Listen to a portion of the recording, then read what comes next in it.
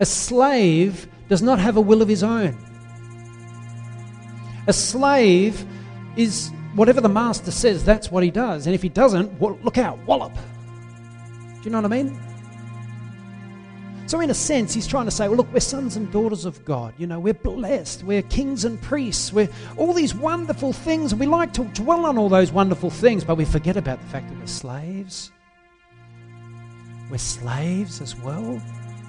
And he's calling us. He says, this is the transition to salvation. It says, but now that you have been set free from sin, so through repentance, have become slaves to God.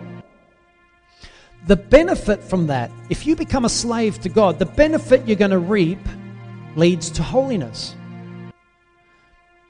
And the result, read it all in your scriptures, guys, the result is eternal life. A 4-stage process. 4 stages. You've been set free from sin, repentance, become slaves to God. The benefit you reap leads to holiness, and that leads to eternal life. So that there is, to me, is in essence the cornerstone of the whole doctrine of salvation. Everyone should read that, reflect on that, and teach from that. That should be the essence. If you're going to teach on salvation, that's it. That's where we got to dwell. And everything else, does it all align so far in this survey? Does all the other scriptures I've preached on, do they all align with this one doctrine so far? If God said to you, I want to send you to hell for 5 minutes, would you go, oh yeah, okay, no worries? How would you feel? You know, I'm just going to send you for 5 minutes. You're going to go down there, you're going to be thrown into the flames for 5 minutes. Who here would, put up the hand and say, okay, yeah, oh, it should be a buzz. 5 minutes, just 5 minutes. Just 5 minutes, that doesn't take long. You wouldn't want to go, would you? No way. Who would want to risk getting thrown there forever and ever and ever and ever and ever and ever and ever and ever and ever and ever and ever and ever? As I said, and Daniel keep bringing up this one sermon I did ages ago, and I said, 1,000,000 years will pass, and you won't be able to stand it one more second. Not one more second. And you've been there 1,000,000 years, and you can't stand another second. We don't even want 5 minutes. Not one more. And then 1,000,000 years will pass. And every second you can't stand another second, but you're still there. And then 1,000,000,000 years will pass. 1,000,000,000 years, eternity is a long time. It doesn't stop. And you're still there, and you still can't handle one more second, and you're still in the pit of hell.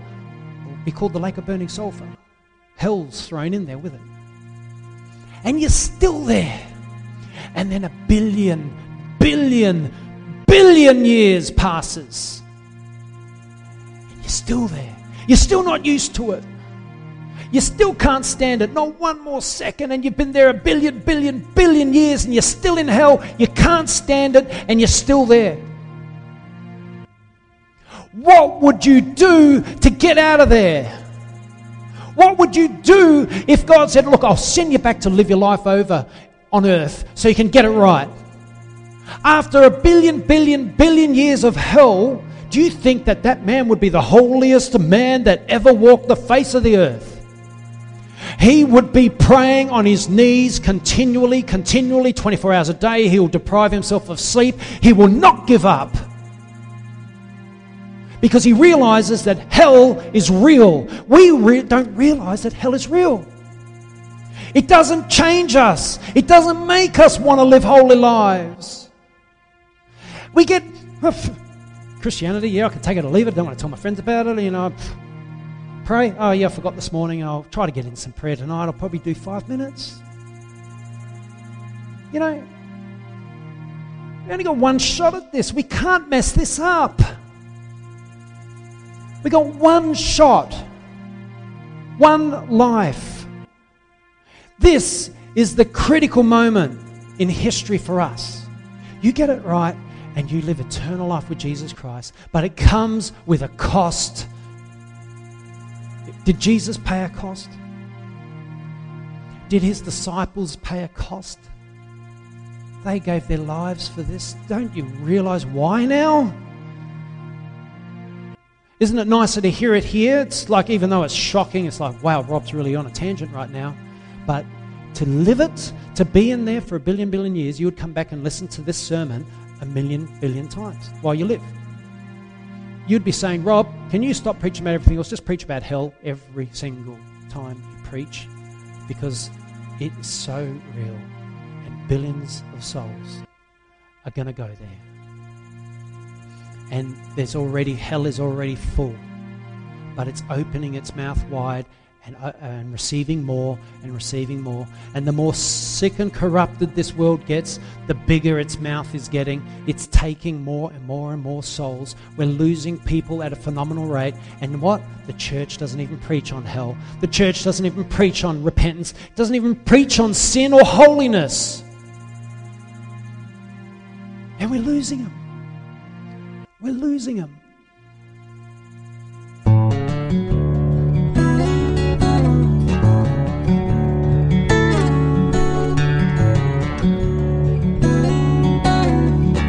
Okay, who's found that they've been blessed by the prayer ministry, Partners in Prayer thing that we're doing in this church? Who's been finding that they've been blessed by it? Yeah, I have. I know I have, because I've been experiencing some really, just amazing senses of the presence of God. Like I get in the prayer now, and before we started this, I'd get in the prayer and I'd have to work up a bit of a sweat before I'd sense the presence of God. Now I step into the prayer room and the presence of God just comes on me like a thunderbolt, or a lightning bolt, I should have said, thunderbolt. You know what I mean? It's like this really strong sense that God is moving in a wonderful way. So what we've got to do is we've got to keep our eyes on Him, haven't we? Amen? We don't look around us and like Stephen. Where is Stephen?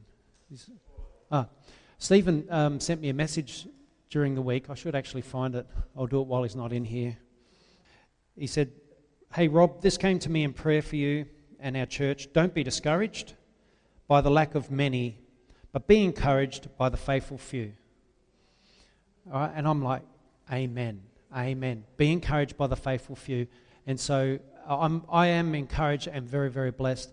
You guys are, I seriously pray for you guys every single day, every last one of you by name. And it's, as I'm doing that and as I can feel that your prayers are praying back the same way, you know what I mean? There's something starting to stir in the heavenlies. I'm starting to believe for a major, major move of God.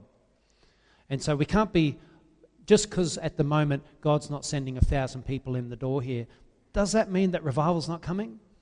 Does that mean that God's not going to move? We've got to be faithful. We've got to be faithful in prayer. I tell you what, there's no other hope in life. And I can't stress this enough.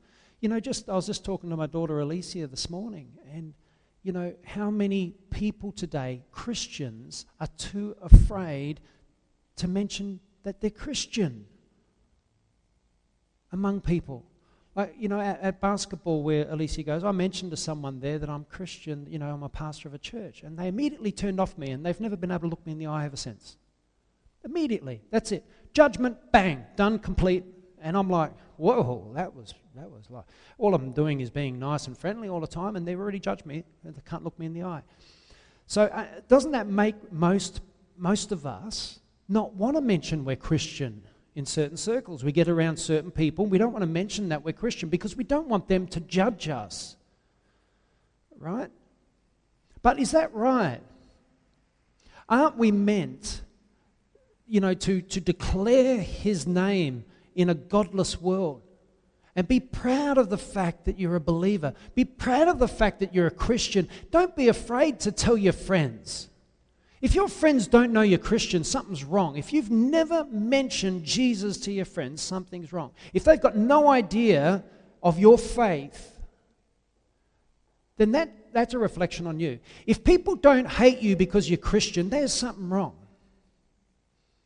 Paul gauged whether he was in the will of God by those that were persecuting him. He says, because I'm being persecuted, I know I'm preaching the cross of Christ.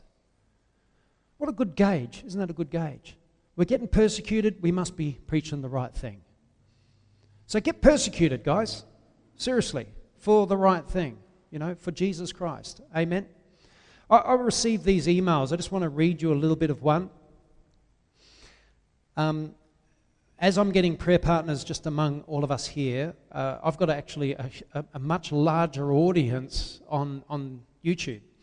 And I've just been selecting specific people off YouTube that are sort of quite regular in their comments and stuff. And so this certain person, her name is Christine, or Christiane, and she said, I'm so grateful for this moving of the Spirit. And she's talking about the prayer partner ministry that she's now joined. Now she's received my prayer list. She's in Brazil. I had a bit of trouble trying to get the book sent to her, so I'm going to be sending her the book this afternoon when I get home. She says, all this with blessed hope is so new and scary in a good way to me, right? I do not know where this journey with you guys will lead me, but by saying yes to it and positioning my heart in prayer to the Lord for you guys has been bringing me into a new dimension in holiness and in my relationship with Jesus. So I am grateful because this journey in prayer is leading me more and more closer to Him. Wow. I was like, oh, that is awesome that someone has united with me in prayer and with us as a church, right? And she's been immensely blessed. Immensely. And this is what I was saying last week, is this is an actual movement. This is what the Bible and ministries and ministers of the past have called a movement, a new movement, is when God does something new, He aligns a whole bunch of people together. And once you're aligned in this prayer ministry and we're all praying of the same accord, we're all got the same prayer list, so we're praying even the same points on a daily basis, God starts to do a new thing. So this is early days. This is seed days. This is the seed sprouting and it's germinating. You know what I mean? It's sort of starting, soon it's going to pop out of the soil and then it's going to, Vina likes that, don't you? The seed pop. And it's going to pop out of the soil and then it's going to establish itself. It's going to get a little trunk and some leaves and then it's going to get bigger and bigger. And what have we got to do? We've got to protect it from bugs. We don't step on it, right? We don't step on it so we don't cause dissensions among each other. And we allow it to grow. We water it. We fertilize it. We nurture it with prayer. That's why prayer begets prayer. Prayer begets prayer. I want to tell you something about prayer. Listening to, Elizabeth gives me these CDs of a guy called Aaron Morgan. And he blows my socks off, this guy. So every time she says, I've got something for you, I say, give it to me, give it. Yeah, you got another one? Oh, beautiful. All right. And Aaron Morgan quoted William Law. Who's heard of William Law? Great Puritan preacher, wasn't he? Minister. He said this. He said, prayer is the nearest approach to God and the highest enjoyment of Him that we are capable of in this life. It's the noblest exercise of the soul, the most exalted use of our faculties, and the highest imitation of the inhabitants of heaven. When our hearts are full of God, sending up holy desires to the throne of grace, we are then in our highest state. We're on the height of human greatness. The height of human greatness. Who wants to be there? If you want to get to the height of human greatness in this life, if you want to propel yourself to the highest position as a human can possibly get in life, become a prayer warrior. Become powerful. Become awesome in prayer. Become, earth-shaking in prayer. Become heaven-shaking in prayer. Become hell-shaking in prayer. Amen? Because that's the noblest thing you could possibly esteem to do in this life, is pray at that level. Pray with intensity. Pray with passion. Amen? Who's getting it? Now, there's another lady, her name is Lisa. She's also joined our prayer partner ministry, one of 5. So we have 20 prayer partners. Amen? Isn't that good? That is good. We got 20 prayer partners. Now, this lady sent me a really, really long email. And it's so long, it's going to take me a while to respond to it because I want to respond to the points. But she wrote me a blurb about every prayer point that I had on my list, and she wrote a response. But the one I just want to read here, she says, "Whenever I begin to pray for the effectiveness of your preaching, I've been finding myself praying that the Lord increase your anointing doubly, and that he causes a boldness to come on you to attack sin and go after sin like you have never gone after it before.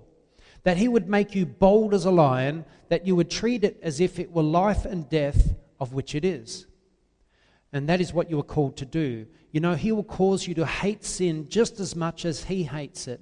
And when you do, it will become that much easier to preach against it." So I've been just told here that she's praying that I get doubly anointed and I go after sin more passionately with more power than I ever have before. So look out, guys. I'm going to double it today. So get ready, turn the volume down now. But aren't they powerful? I'm getting these incredible emails.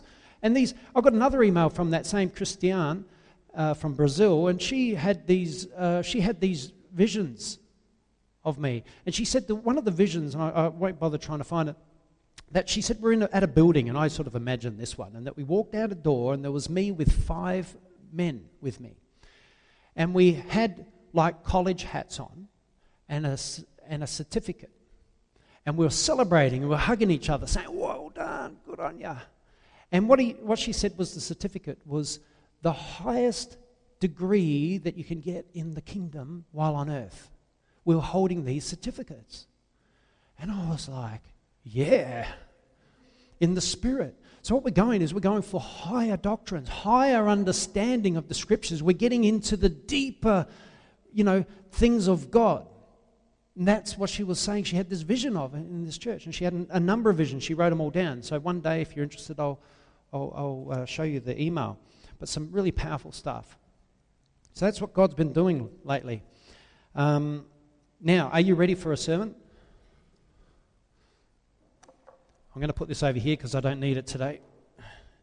I'm just going to read from Romans. We're going back to, actually what confirmed it, I've got 5 sermon series I'm going to be working over. One is the New Testament survey. I hope I remember them all now. Another one is I want to resurrect the character traits sermon series because I'm getting a lot of good responses on the net because I'm finally getting those ones.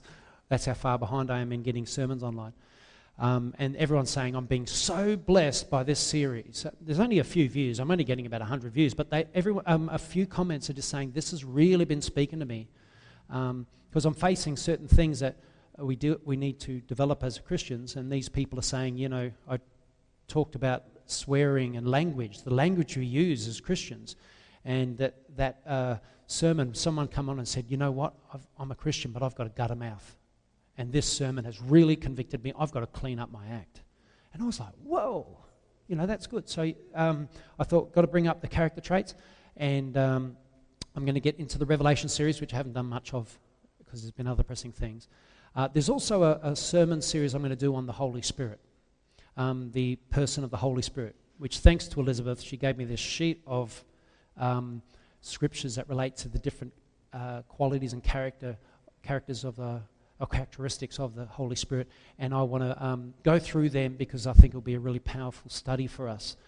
So it would sort of be a more doctrine, that, what I used to call it, critical doctrine. And there's one other series, I can't remember what it is now, but anyway. Let's go to Romans 8, if you could. Now, I wasn't going to do this sermon today, because I've done a few of these, but Vina said to me, are you going to be doing a sermon on the New Testament survey tomorrow? And that sort of confirmed to me, yep, that's what I'm going to do, a sermon on this, because Romans 8 to me is the cornerstone of this doctrine. of this doctrine of salvation and the doctrine of holiness as it being one united, this chapter is the chapter. And I really want you guys to, put your thinking caps on now, because I want to take you really deep in this, because this is really will set the standard of what is this doctrine of salvation all about. And it's going to clarify very, very articulately what it is. So I want you to really stay with me as I go through this. Now it says in Romans 8 verse 1, and it says, therefore, there is now no, so I'll start that again so it reads a bit better. Therefore, there is now no condemnation for those who are in Christ Jesus.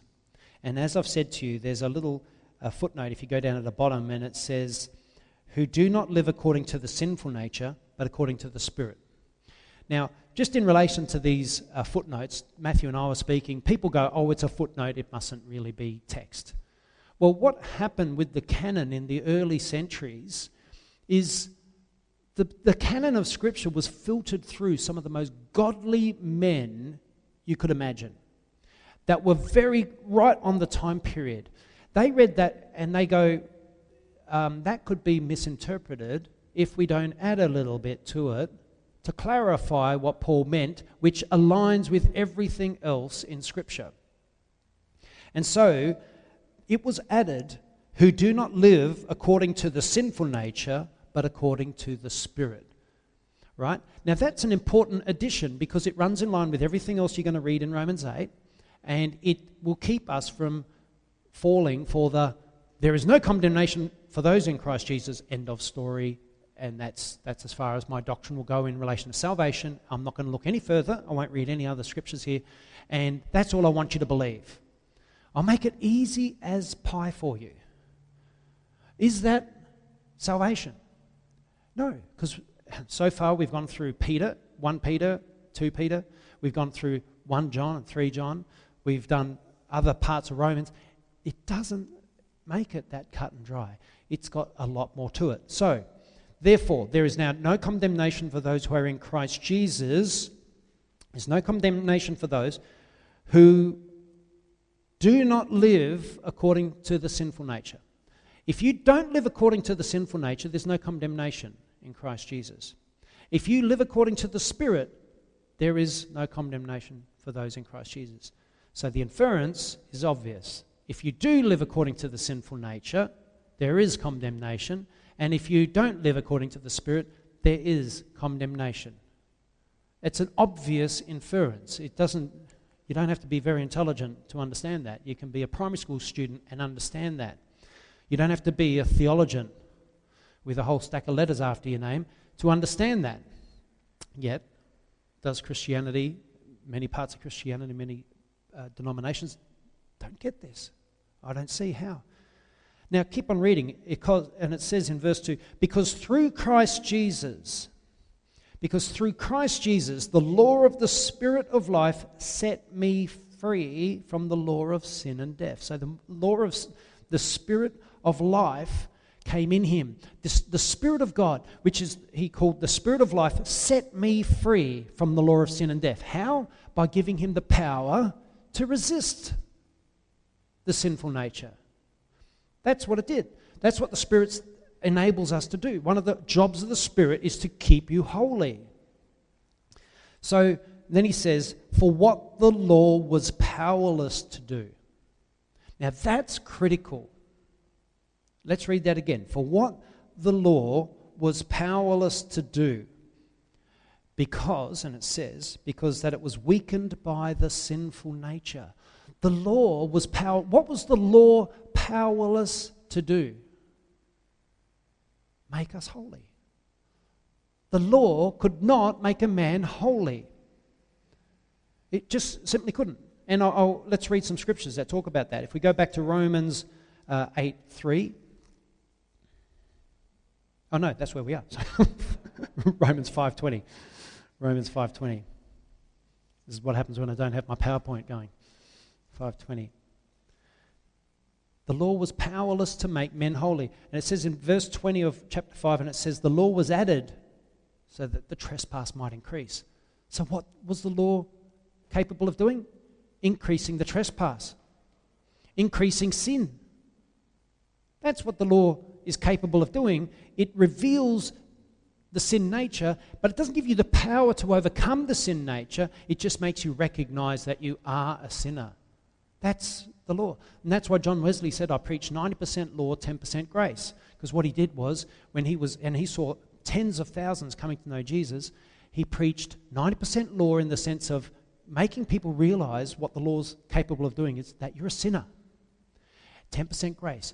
But Jesus Christ died for you so that you could be saved from your sin and live a holy life, enable you to live a holy life by the power of the Spirit. Romans 3:20, go back to Romans 3:20, and it says in Romans 3:20, therefore no one will be declared righteous in Jesus' sight by observing the law. Rather, through the law, we become conscious of sin. So, if we come back to Romans 8, and we go to 8:3, and it says, for what the law was powerless to do, because through the law we become conscious of sin. So it's powerless to make a man holy. Just because someone in the world knows what is right and wrong doesn't mean they will do right things all the time. They just know the law. They live under the law. They know what right and wrong is. That's pretty obvious, isn't it? But a Christian who does not become holy is no better than those people under the law.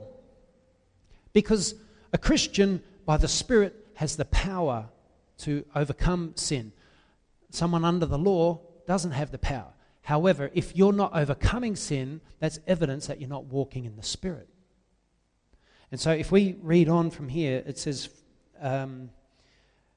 so for what the law was powerless to do, that's verse 3, in that it was weakened by the sinful nature, God did by sending his own Son in the likeness of sinful man to be a sin offering. And so he condemned sin in sinful man in order that the righteous requirements of the law might be fully met in us. Did you read that?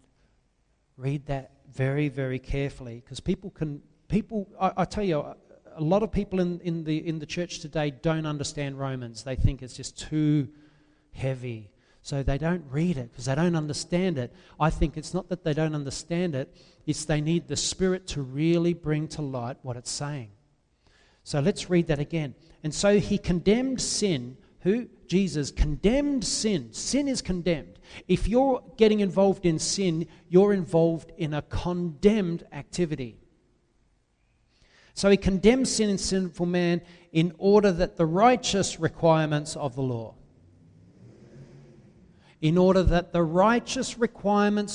might be fully met in us. Jesus condemned sin so that the law, the righteous requirements of the law, could be met in us. Does that make sense? You know, if you've been in churches for any length of time before, this is revelational stuff. A lot of you haven't really been in churches where you've been getting taught the contrary doctrine to this. But if you've been in those churches, the first thing that those pastors would have taught you is that anyone that doesn't teach what I'm teaching is a legalist, and legalists are bad, right? So people will walk in here. If they hear me speaking about the righteous requirements of the law being fully met in us, they'll go, he's a legalist, I'm out of here. And I'll say, hang on, I'm not saying it. It's in your book. It's in your book. So that's why I'm stressing. Actually, I'm more wanting to do this series for the internet. I want to get it out to millions and millions and millions of Christians around the world who need to hear this. Because the Christian church is in a dreadful, dreadful state. Steeped in sin. Steeped in sin to such a degree that the Spirit cannot operate in the church. And people are having demonic revivals in church. Seriously, I've seen it. Demonic revivals. Demons operating, and they think, well, something supernatural is occurring here. It must be God, because they're ignorant of Scripture. Their lives are steeped in sin, They themselves shouldn't deserve a revival from God because they're steeped in sin. And they're claiming this mighty revival. You go there and there's chicken noises and rolling around and cackling like witches. And it's creepy. I'm not saying all of that stuff. I'm just saying what I saw happening in our church was creeping me out. It sent the wrong thing through me. And I saw people coming in that weren't believers and they were fleeing as quick as they could walk in there. Not by the preaching, not by the worship, but by the carryings on of the so-called revival that was taking place. And so, if you're going to have a revival, it's got to be through doctrinal purity. Amen? It's got to be, we've got to know the Bible, we've got to be solid in what it teaches, and we've got to be changed. We've got to realize that Christians are only meant to be one way. They're meant to be holy. They're meant to be holy. How else can we prove to the world that we're any different? If we do the same things, if we go down to the pub on a Friday night with our mates and get drunk, and if we do what they do and then try to tell them about Jesus, they mock us. They laugh at us. Look at you, mate. You're rolling around drunk. You can't tell me about Jesus. But if people see that there is distinctly, it's like you're a new type of creature, distinctly different, walking in the Spirit, filled with love and grace, reaching out to people. I'm saying this for me too, because it has to change in all of us. I've got a book at home. It's called The Holy Spirit is Not for Sale. Anyone heard of that book? I know Matthew has. You've heard of it. That book blew my mind when I read it. Some of the wickedest, most sinful men are the pastors. I don't know. It's this grace movement, this hyper-gracism that's caused people to think they're free to sin because we're under grace. That's not what it's about. Let me read you some things I've written. The difference between under law and under grace. The difference. When we are under the law, we can't uphold the law. Does the Bible say that we should uphold the law? Go back to 3:31, Romans 3:31. And it says, do we then nullify the law by this faith? Not at all. See, he's saying, just because you've got faith, just because you're under grace, does that nullify the law? Does that mean the law doesn't apply to us? No, not at all. It says, rather, we uphold the law. And then we read in 8:4 that the righteous requirements of the law should be fully met in us, who do not live according to the sinful nature, but according to the Spirit. Who we're not supposed to live according to the sinful nature, we're supposed to live according to the Spirit of God. If you live according to the Spirit of God, you will not sin. If you're sinning, it's because you're not in the Spirit and you're not under grace. Because if you're under grace, you can live above the sin nature, and you will not live according to the Spirit. According to the sin nature, but you can live according to the Spirit. So when we are under the law, we can't uphold the law. You can't, because as I read before, the law just makes you conscious of sin, makes you realize you're a sinner. It actually, if anything, it increases the trespass. It causes you to sin more.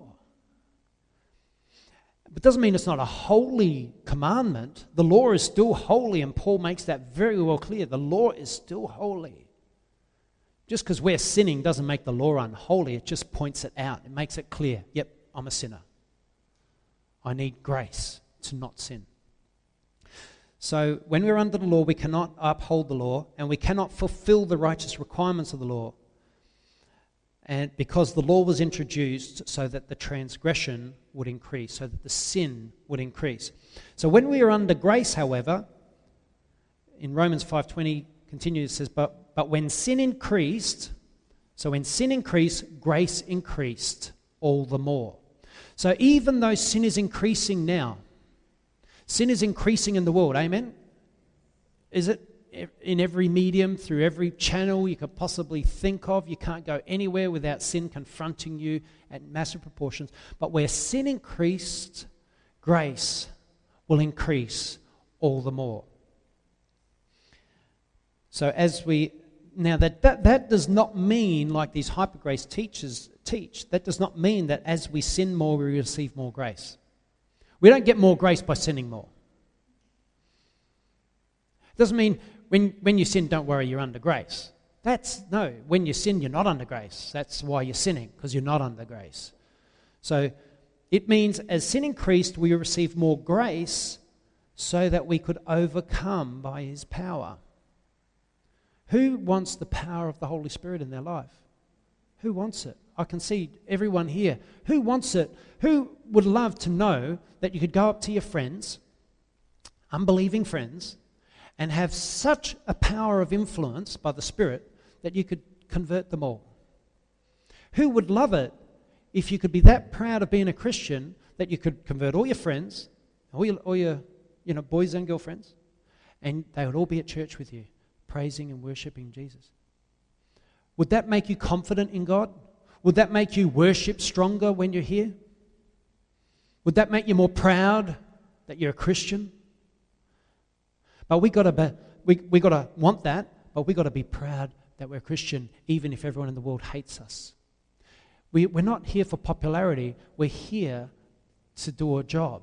We're here for a job. Christians are here. They have a purpose. They have a job.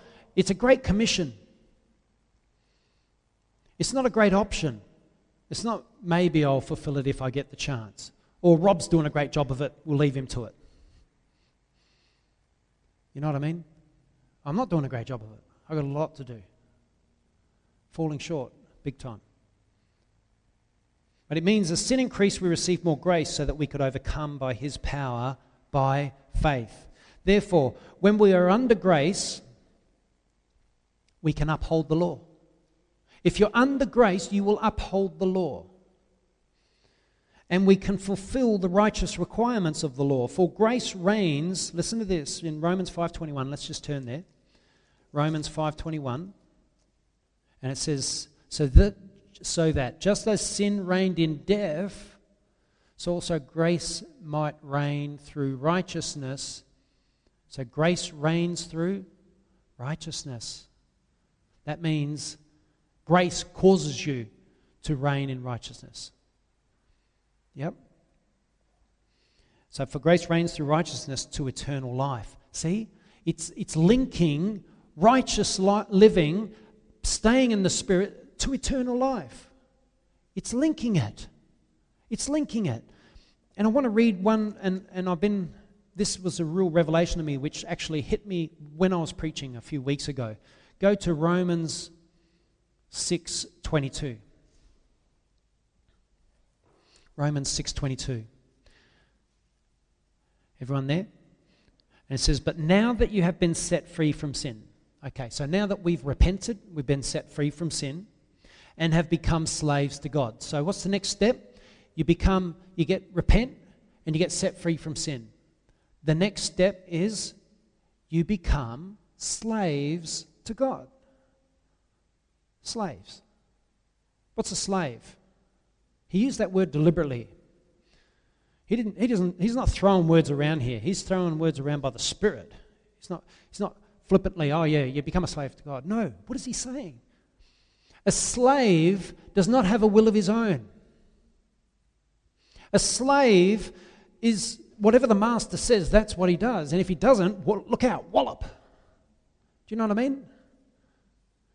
So in a sense, he's trying to say, well, look, we're sons and daughters of God. You know, we're blessed. We're kings and priests. We're all these wonderful things. And we like to dwell on all those wonderful things, but we forget about the fact that we're slaves.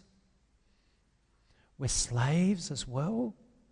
And he's calling us. He says, this is the transition to salvation. It says, but now that you have been set free from sin, so through repentance, have become slaves to God. The benefit from that, if you become a slave to God, the benefit you're going to reap leads to holiness. And the result, read it all in your scriptures, guys, the result is eternal life. A 4-stage process. 4 stages. You've been set free from sin, repentance. You become slaves to God. The benefit you reap leads to holiness, and that leads to eternal life. So that there is, to me, is in essence the cornerstone of the whole doctrine of salvation. Everyone should read that, reflect on that, and teach from that. That should be the essence. If you're going to teach on salvation, that's it. That's where we got to dwell. And everything else, does it all align so far in this survey? Does all the other scriptures I've preached on, do they all align with this one doctrine? So far. So grace gives us the power to be holy and not sin. That's why we need to walk by faith to receive the grace to live holy lives. We cannot uphold the law if we are not under grace. So let's go now to verse 5 of chapter 8. So those who live according to the sinful nature have their minds set on what that nature desires.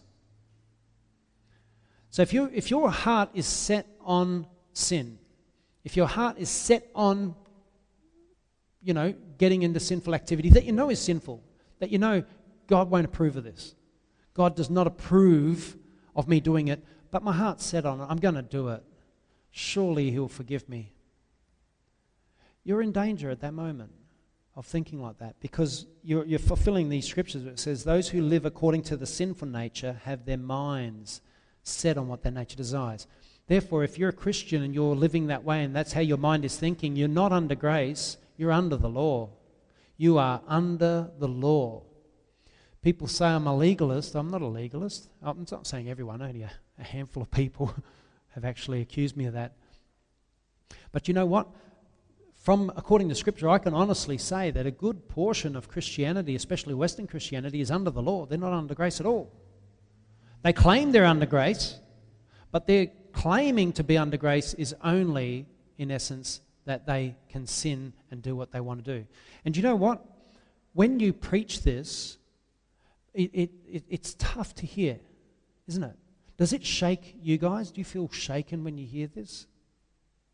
Yeah? Does it sort of like disturb you, like it starts making you go back through your life? Look, have I been sinning? Like, what am I into? And then the Holy Spirit should quicken you with things that you're possibly doing. And you realize, man, I can't be involved in that. I can't be doing that. I can't be watching that. I can't be seeing that person and doing that with that person and all this sort of stuff. Your mind goes running. And then there's a battle. Then a battle takes place. It's either that or, in a sense, accept what Rob's saying, which is what the scriptures are saying, because I'm trying to declare it straight off the page. Can you sort of see that? I'm not trying to make it up.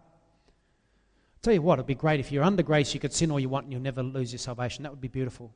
It'd be great that we wouldn't have to go through a tribulation, that would be raptured before it. That'd be great as well. But am I going to preach that because I want it, so that I can indulge in it? Or am I going to preach what the scriptures say, regardless of how many people get their noses out of joint? And how disturbing it is when you realize, man, I've been sinning. And you know what? I don't want to hear that I can't do that. I want to do that. I want to do that thing, whatever it is. You know, it's hard for me to do it because it runs, who knows what I'm preaching runs in contrary to so much of the preaching out there. Like I know Daniel and Ben and Sophie and Ricardo, Elizabeth, Stephen even, and Andrew and Sharon, and I'm saying their names because they've been involved in churches before this church, and Vina, of course, and my kids who were there, if they remember it, they were young. But who knows that this is running in contrary? Would I be welcome behind the pulpits of those churches you used to be in? They wouldn't let me up there, would they? Because half the people would run out with their pants on fire. They'd be going, this guy's burning me. So to you guys, what I'm saying is really, really, you know, it's sort of like revelational in a way, isn't it? Like you've heard me for a few weeks now, so it's not as revelational, but You know what I mean? But it's like you're going, gee, I've never heard it quite put like that before. Yeah, Ricardo, you never heard it where you were going, did you? Yeah. Is that right? So we're talking some of the biggest churches in Adelaide. Some of the biggest churches. Thousands of Christians who don't know this, whose eternal lives are in jeopardy. Thousands and thousands of Christians that could go to hell because their pastors don't preach that the 4 stages of salvation. That you've got to repent. You know they don't even teach repentance now. Joseph Prince has come along saying, you don't put the cart before the horse. Get them saved, then they repent. No. Jesus won't accept a sinner. He'll accept a repentant soul. It's like saying to a parent that hug the kid before he says sorry for the really bad thing they did. No, he says sorry, then you give him a hug, isn't it? Sorry first, then hug. You don't hug and then he says, sorry, you gave me a big hug, so I'm sorry now. That's ridiculous. We come to Jesus humbly, fear and trembling. We tremble on our knees. We bow before him and we say, you are King and I am a miserable, rotten sinner. Forgive me. That's how we come to the Lord of Lords and the King of Kings, the God who created the whole universe and everything within it. That's how we come to the man who, the God-man who owns everything. That's how we come to him. Humble repentance. Weeping before him. I'm reading of these revivals of the past, and there was such a power of God on these people that were sinful, that didn't know Jesus, that when they were repenting, they were crying out, hell is too good for me, hell is too good for me. Remember, Daniel? They were so recognized the wretchedness of their sinful state, they realized that hell, which is where the sinful go if they don't repent, was too good for them. You should have somewhere worse than that for me because I am so wretched. That's how convicted of sin these men and women get during revival. That's why I'm crying out for revival, because we need God to come down heavy on the people and turn their hearts to Jesus with all their hearts and cause them to become holy. We need to be holy. We can't be half lukewarm Christians. We can't be holy sometimes, unholy the other time, repent and then get holy again and then slip and sin again and then try to repent again and come back to God. We can't be doing that, yo-yo Christianity. The men of the past, the men of God of the past, they were holy full time, even though they probably didn't feel it. But man, compared to what we experience in the West, it's just no comparison to the impeccable lives that they led. Guys, I'm talking by the Spirit of God. I'm talking by the Spirit of God. I did not plan to say this in this light in any way, shape, or form, but I'm just allowing God to say it through me. And just because I'm saying it, don't think I'm in a higher position than you guys, because I am not. I'm right there with you in the seats right now, getting the same level of conviction. It's just that God's stabilizing me to be able to say this. He's using me to say it. And now I've got to change, because I can't be a hypocrite. And it says, those who live according to the sinful nature, this is verse 5, have their minds set on what that nature desires, but those who live in accordance with the Spirit have their minds set on what the Spirit desires. It's only one of two ways. We either live by the Spirit, we desire what the Spirit desires, or we live according to the sinful nature and we desire what the sinful nature desires. There's only two kinds of humans on earth, and that's them. The mind of sinful man is death. But the mind controlled by the Spirit is life and peace. Who struggles with peace in life? Who struggles to have peace, to find peace? Well, you've got to be controlled by the Spirit. If you're struggling to find peace in your everyday affairs, you need to have your mind transformed. You need to be controlled by the Spirit full time. You've got to die to self, hand it over to Him. Lord, I give it all to you.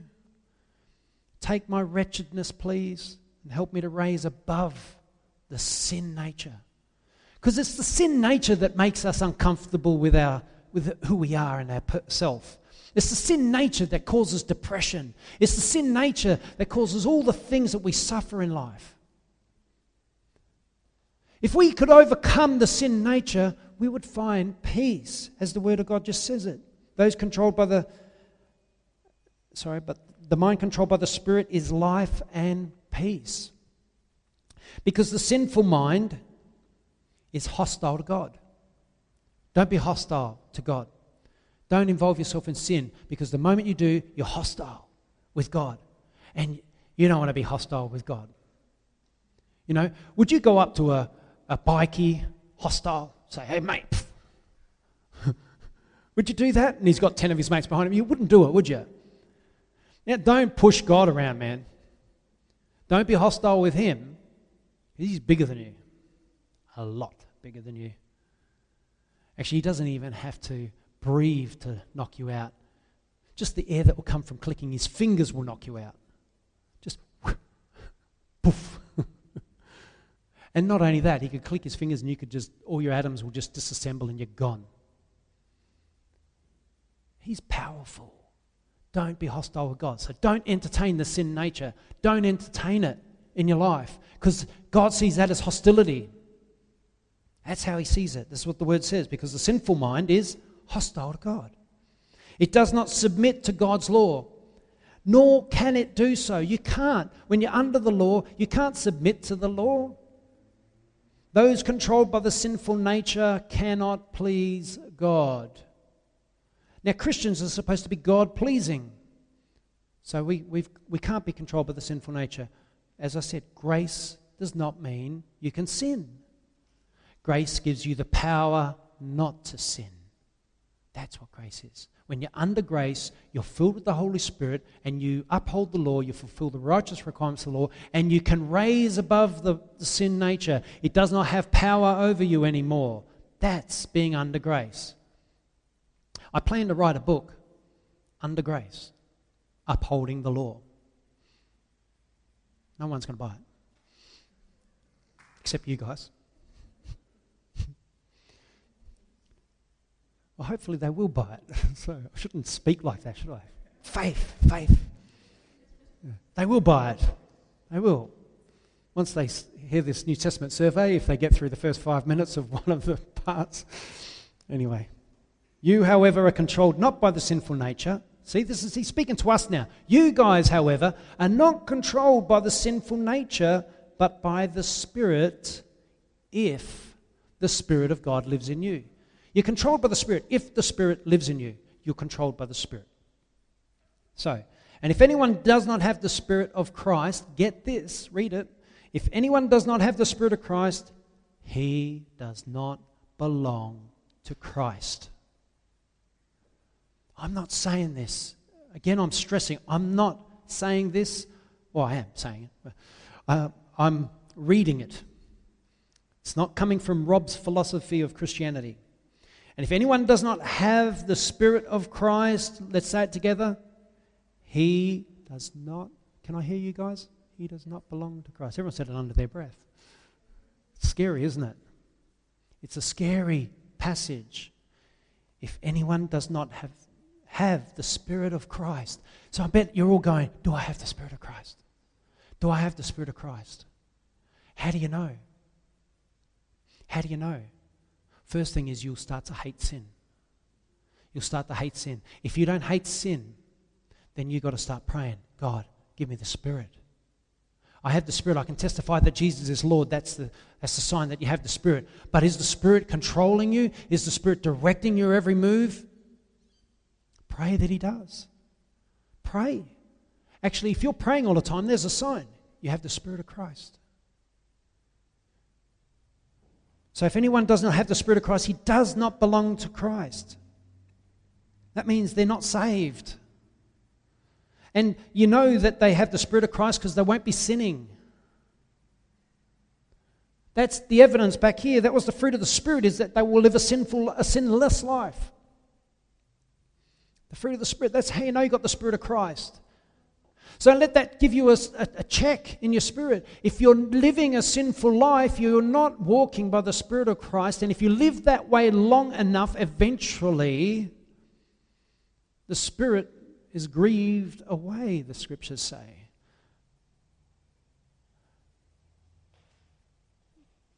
This is powerful. Amen? This is powerful revelation. But if Christ is in you, listen to this. This is how you know. If Christ is in you, your body is dead because of sin. Yet your spirit is alive because of righteousness. So your body becomes dead to sin. The sinful nature is always considered the flesh nature. In the King James, it's the flesh nature or the sinful nature. That must be dead. It must be crucified with Christ. That's why Paul said, I have been crucified with Christ, and I no longer live, but Christ lives in me. And then he says, the life I live in the body, I live by faith in the Son of God. That's it. The life I live in the body, I live by faith in the Son of God who loved me and gave himself for me. That's how we're to live. It's not just that Paul lived that way. He's saying that so that we would live that way.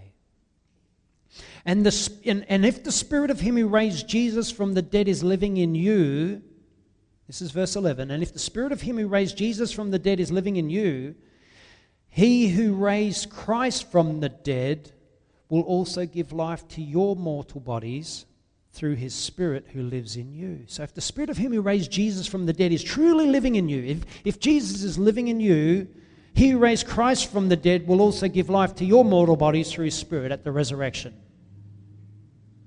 So you're going to have eternal life. That's what he's saying.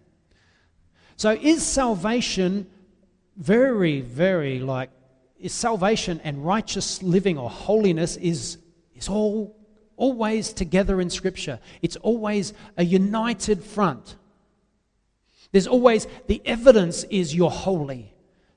That's the evidence that you're saved, that you've been transformed. You no longer get influenced by the sin nature. You're influenced by the Spirit, and the Spirit cannot sin it, will not sin it, he will not sin, and he does not sin. The Spirit will not sin. So if you're filled with the Spirit, you won't go there. If you're going there, it means the Spirit's not in you at that moment, because he won't go there with you. And I've preached this many, many times. But I'm always reading different scriptures. Does it keep coming back to the same thing? Let me show you something. I've actually, see all those scriptures there? I started writing them out, but there was that many, I just started to just write the actual verses. Now, then I started this Romans 5, I just said all of it, Romans 6, 6, read all of it. Romans 7, read all of it. Romans 8, read all of it. That's for this New Testament survey, because it's all relating to the same thing. Here we have the rest of Romans. We've got 1 Corinthians, 2 Corinthians, and these are not short passages. This is like 2 Corinthians 5, verses 9 to 11, 2 Corinthians 4, verses 14 to 18. I read through the entire New Testament and pulled every scripture out that relates to salvation and holiness. There's all the Galatian ones, there's all the Ephesian ones, there's the Philippians and the Colossians. Here's more, Colossians, 1 Thessalonians, 2 Thessalonians, 1 Timothy, 2 Timothy, Titus, Hebrews, James, and then I'm into the book of Matthew now. All relating. So guys, we're going to be at this for quite a while. You're going to hear this over and over again, but by the end of it, I reckon you'll get it. It'll sort of go, okay, yeah, okay. So we've got to be holy, eh? Right. So that, this is important. And I'll tell you how important it is. If we stuff this part of our Christianity up, everything else is a waste. Doesn't matter what else you believe in.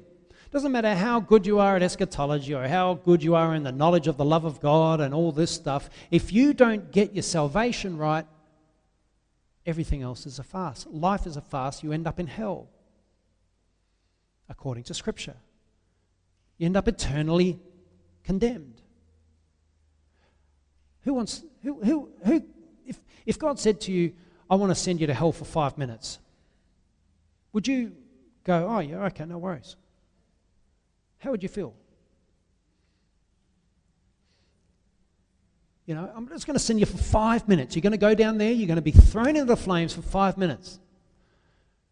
Who here would, put up their hand and say, okay, yeah, I'll do it. It should be a buzz. No, you'd like to go and watch it. You don't want to go in it.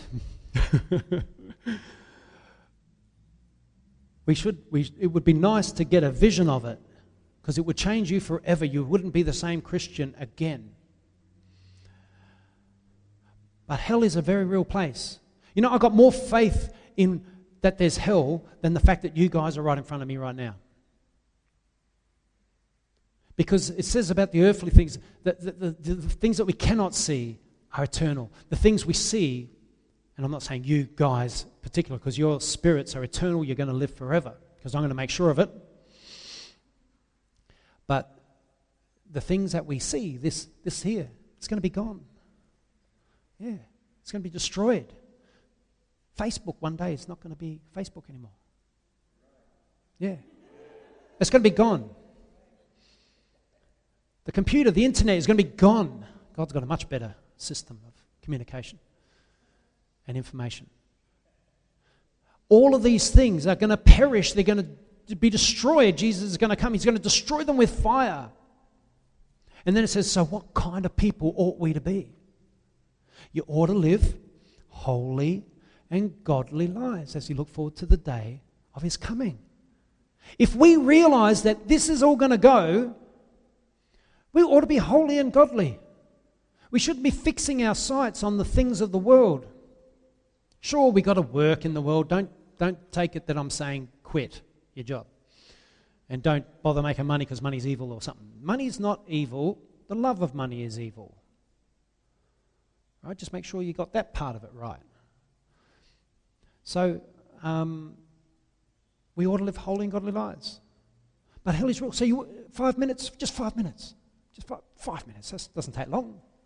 You wouldn't want to go, would you? No way. Who would want to risk getting thrown there forever and ever and ever and ever and ever and ever and ever and ever and ever and ever and ever and ever? As I said, and Daniel keeps bringing up this one sermon I did ages ago, and I said, 1,000,000 years will pass, and you won't be able to stand it one more second. Not one more second. And you've been there 1,000,000 years, and you can't stand another second. We don't even want 5 minutes. Not one more. And then 1,000,000 years will pass. And every second you can't stand another second, but you're still there. And then 1,000,000,000 years will pass. 1,000,000,000 years. Eternity is a long time. It doesn't stop. And you're still there. And you still can't handle one more second. And you're still in the pit of hell. Will be called the lake of burning sulfur. Hell's thrown in there with it. And you're still there. And then 1,000,000,000,000,000,000 years passes. And you're still there. You're still not used to it. You still can't stand it. Not one more second. And you've been there 1,000,000,000,000,000 years and you're still in hell. You can't stand it and you're still there. What would you do to get out of there? What would you do if God said, look, I'll send you back to live your life over on earth so you can get it right? After 1,000,000,000,000,000 years of hell, do you think that man would be the holiest man that ever walked the face of the earth? He would be praying on his knees continually, 24 hours a day. He will deprive himself of sleep. He will not give up. Because he realizes that hell is real. We don't realize that hell is real. It doesn't change us. It doesn't make us want to live holy lives. We get Christianity, yeah, I can take it or leave it. I don't want to tell my friends about it. Pray. Oh, yeah, I forgot this morning. I'll try to get in some prayer tonight. I'll probably do 5 minutes. We only got one shot at this. We can't mess this up. We got one shot. One life. This is the critical moment in history for us. You get it right and you live eternal life with Jesus Christ, but it comes with a cost. Did Jesus pay a cost? Did his disciples pay a cost? They gave their lives for this. Don't you realize why now? I'm willing to throw my life down for Jesus Christ. Take it. Kill me, get me martyred if you want to, if that's your choice, because it's better than a billion years in hell. What? A Muslim's going to cut off my head? Well, go for it. Cut it off, because I'm going to have eternal life. And if that's the slight bit of minuscule bit of pain that I have to suffer, just that minuscule bit of pain, because that's what it's compared to hell, it's nothing. You know, you'll just feel pain in your neck while they're cutting off your head. And I'm sorry to be so graphic. You'll just feel a bit of pain. Actually, Jesus, when it's happening, will take it away. It'll feel like, you know, when the nurse pulls out that big sharp needle and she's about to stick it in your arm and you're going, oh, and then it goes in and you go, oh, has it gone in? Oh, it's happened. Oh, really? That's what it'll feel like. It'll be just a pinch. It'll be a pinch. And it's over. And you've stood the test. And you come out victorious. And it's worth it. Because that little pinch was worth it compared to eternal burning that your whole body is engrossed in. From the tips of your toes to the tips of your fingers to the top of your head, your whole body will never ever cease from having agony. Every organ will burn. Every bone will burn. You'll feel everything with pain. And I'm sorry I'm so graphic, but it's better to hear it here than to be there. Isn't it nicer to hear it here? It's like, even though it's shocking, it's like, wow, Rob's really on a tangent right now. But to live it, to be in there for a billion years, you would come back and listen to this sermon a billion times while you live. You'd be saying, Rob, can you stop preaching about everything else? Just preach about hell every single time you preach, because it is so real and billions of souls are going to go there. And hell is already full, but it's opening its mouth wide and receiving more and receiving more. And the more sick and corrupted this world gets, the bigger its mouth is getting. It's taking more and more and more souls. We're losing people at a phenomenal rate. And what? The church doesn't even preach on hell. The church doesn't even preach on repentance. It doesn't even preach on sin or holiness. And we're losing them. We're losing them. Something's got to be done.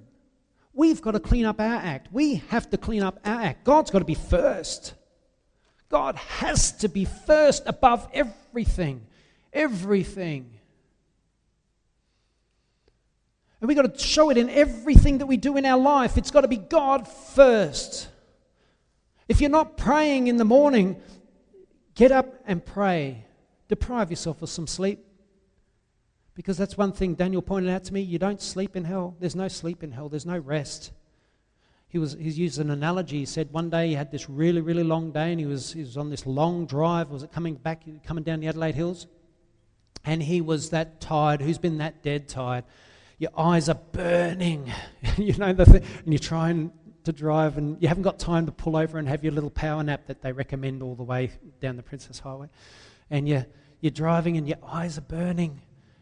And sleep, he was so tired, it was making him ill. That sick, who's had that? Who's been that tired that you feel ill?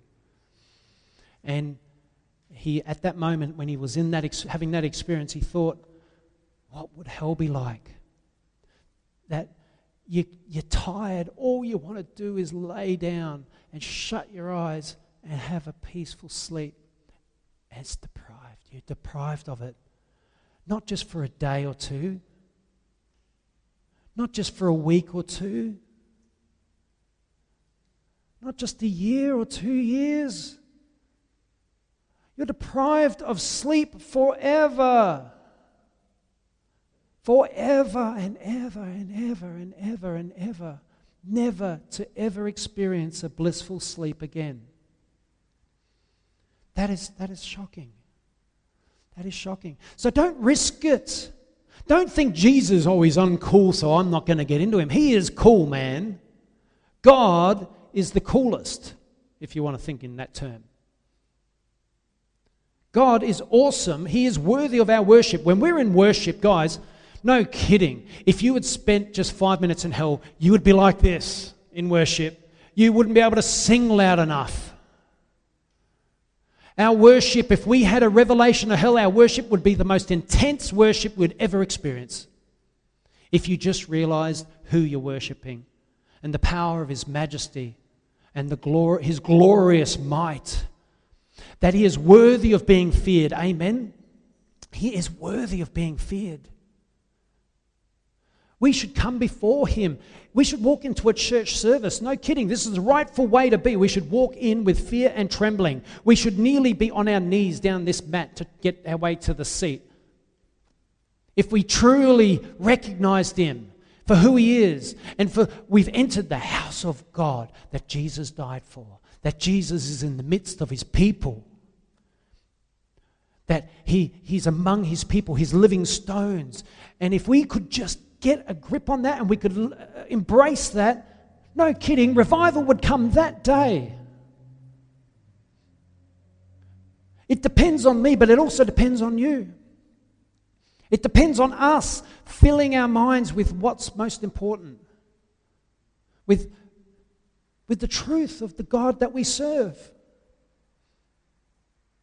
And we serve the real God. We serve the real Christ. We're not getting deceived. We're not serving Buddha because he said a few nice things, got a few nice principles of life. You know how many Buddhas there are out there? What I mean by that is, you know how many people can go and spin some really nice philosophies? You know, Buddha was the Tony Robbins of his day.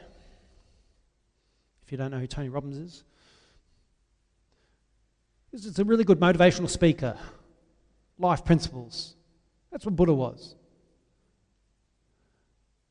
And Muhammad, I'm not saying this lightly, was a genius at leading people into warfare. He mixed religion and military might together. He unified an entire people that were disunified and had them have a common enemy in the Jews and anyone who would not receive the religion that he taught. He made Hitler look like a schoolboy. We don't serve a Lord that went out with a sword and killed people, that led armies into battle. We don't serve Jesus. That's what they wanted Jesus to do. They said, why aren't you taking up a sword, basically? Why aren't you leading us against the Romans who are oppressing us? No, Jesus says, love your enemies, man. Love your enemies. Do good to those that harm you. Pray for those who persecute you.